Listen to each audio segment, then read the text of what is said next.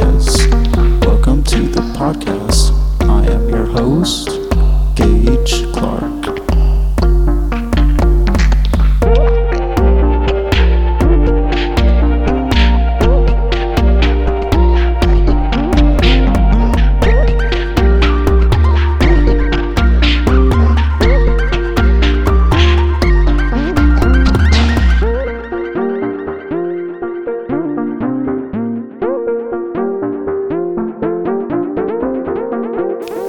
Hi, welcome. This is the first podcast episode. This is somewhat of an experiment. Basically, this podcast is going to be taken from an old recording, and I was pretty nervous back then, so I was kind of weird. I was also taking this medication Adderall. That might have played a role in some of the weirdness. But I also just kind of get weird all the time, so that might be pretty common on this podcast. Thank you for tuning in to the first episode, and here comes the podcast. The first topic is going to be something about schizophrenia. First, let's start with this. What if schizophrenia is just individualization that becomes toxic? Introversion is a symptom of early schizophrenia, and this could be for many reasons. One of them could be that the person is fearfully retreating away from the world due to paranoid ideas, though I don't know if I would think that. What else it could be is that introversion itself can increase your chances of becoming psychotic, which I'll explain in a little bit. Introversion could lead to excessive personal development and introspection and extrospection. You could begin having a lot of time to think about everything that's going on with all the different things in your life, all the different things that you experience, and your conception of them will start to get much more complex than probably everyone else that you're surrounded by because you have more time than them. Eventually, it's obvious that a person's beliefs will develop beyond what is socially grounded and what is consensus reality. So now I'm going to talk about the main topic, which is grandiosity versus paranoia. If you actually think about it, it is a split perception about your own internal intelligence. If you're processing highly theoretical and abstract associative ideas such as conspiracy or anything similar, then you will face a problem when empathizing. When we empathize, we relate and assume that others are similar to us, but you may also assume differences and try to compensate for such. Now here is the two paths that you can choose when you're trying to empathize with the people you're surrounded by. We could assume that others are like us, and that they think theoretically, abstractly, deeply, too deeply, which would make it so that when you're looking at people, you will start to notice that they don't necessarily outwardly express complexity. They instead might come off as if they're hiding it. They might, for example, like you might be analyzing someone deeply, and then when they express their viewpoints of you, they might oversimplify it, and then it's either your choice to correct them and show them that you're thinking too complexly, but then probably in early childhood this would cause judgment and isolation, which is exactly how you would start introverting, which could lead to more psychosis, especially if other people's intentions don't seem good.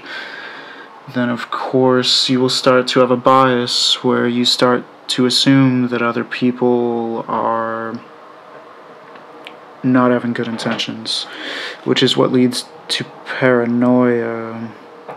You might start assuming that people are hiding their complexity for some kind of reason, for some hidden intention, that they're pretending or playing dumb in some sense, but not necessarily dumb in terms of memory or other things like that, which it could be, but instead it would be the thoroughness of someone.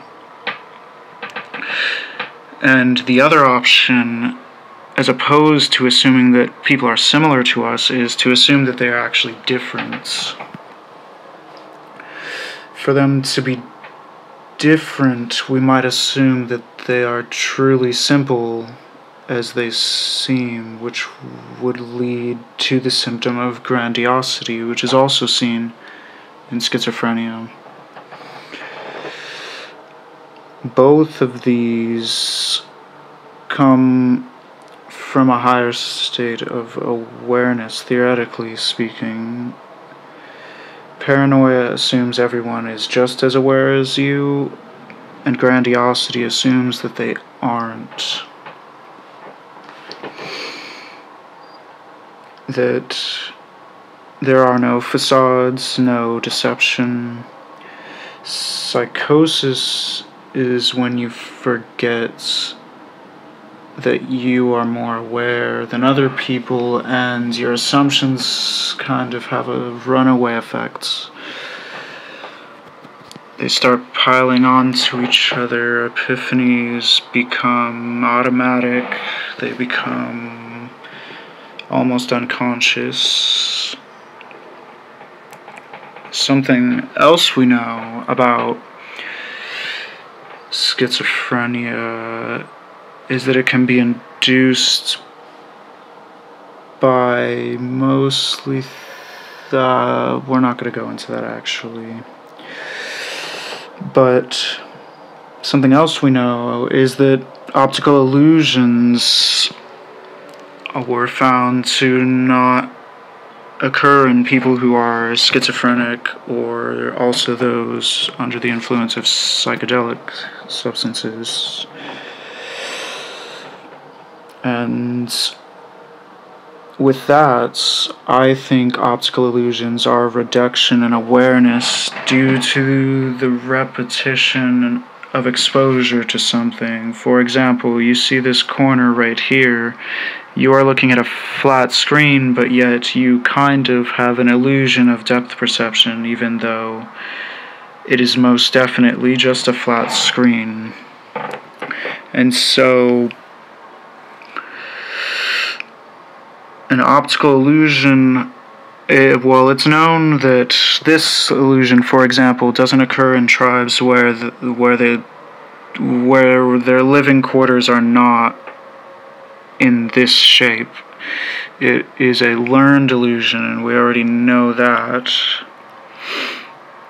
And so with the schizophrenic, they would not experience this illusion. Instead, they would likely experience it in depth perception and see it as it is. The experiment that they found this out with was called the rotating inverted mask illusion, where when the mask is turning, it sort of has the appearance that it's facing forward, even though it's actually concave. And schizophrenics, for some reason, do not see this. And what's interesting is that's actually, arguably, a better perception of reality. But I think that there are a lot of problems that come along with this kind of perception. For one, everyone else is seeing the world full of illusions, and that instantly means you can't relate to any of them, which would also enhance the introversion. But also, optical illusions can help us simplify everything and make it easier to understand the world around us, even if it is a fake understanding. But I think the way these optical illusions arise is from the repetition and exposure to the stimuli to the point that it sort of gets numbed out and replaced with a memory object of sorts, which I think is in the temporal lobe. I think the temporal lobe stores familiar patterns of sensory stimuli that we can recall based on cues. For example, we can just take these lines and ignore most other detail and fill in the blank with a perception that it is three-dimensional. And so most of our experience of life is completely not three-dimensional as an adult. And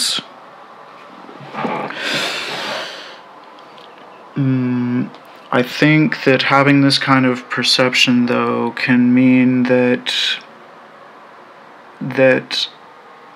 you not only see the world more complex in a lot of details, but you also it would obviously change the way you think about what you're seeing, because you wouldn't be able to reduce things as much. And I don't know what you would consider as a familiar. I don't know how to get into that actually, but I think you can kind of get where this is going. Let's see. I think stuff like conspiracy kind of arises from this, because you're able to see when you see this, something like this in its full detail, you're able to correlate patterns and details that other people have shut out, and because of their simplifications, they would shut out most of the detail and probably experience this as just a group of lines or something like that, an object or whatever it is that you're looking at will be simplified into however you define it. And I think that the schizophrenics likely would see all the associative traits that an object has in a non-simplified way, so that they can relate this to other objects with the same traits, and this would cause you to get carried away really quickly. You would start to think that you understand a lot more, and you might, but the problem is you don't. If it's a person that doesn't check themselves or critically analyze, then they can get caught up in a lot of delusions, essentially. And because the rest of the world is based on people who might be, well, actually, I don't know if I would argue this, but for the most part, you're surrounded by people who think in a much more simplistic way, in a more possibly general way. You wouldn't really have anyone else to kind of slow you down or tell you that you're wrong. And you'd probably, if you're in this state of mind, you'd probably easily pick up on other people's seeming simplicity, like with the grandiosity, in a way that you'd sort of not trust their judgments and their perceptions.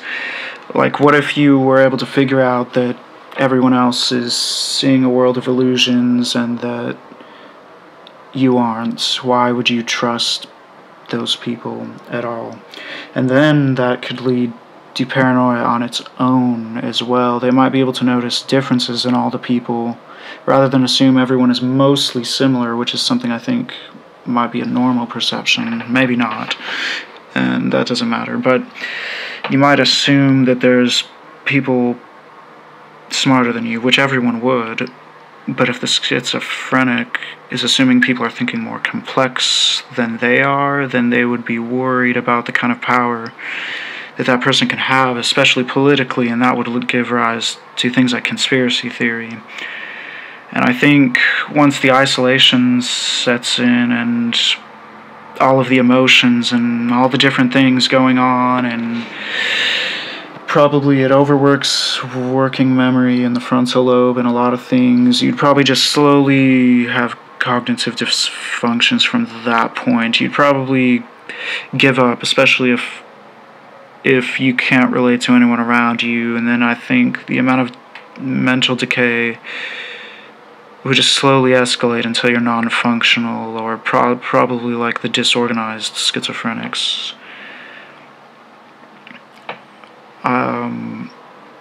Well, this is basically it for now. I'm going to stop this because I'm running out of ideas, and hopefully that was pretty interesting of a conversation there with myself. So the sound quality was a little weird because I took it from a video recording, and I felt that it was worthwhile to turn into a podcast because I cannot easily replicate a lot of the ideas in there without sitting down and just watching the video over and over. So I figured I would upload it into a podcast. So there's going to be more episodes, and the quality is definitely going to be better after this one because I'm not going to be taking them from videos like that. It'll be pretty much close, or just the quality that you're hearing right now, unless I improve it. So I'm going to leave you guys with this track that I wrote and produced and everything. It's pretty cool. It's called Above Awe, and that's it. Thanks for listening. Goodbye.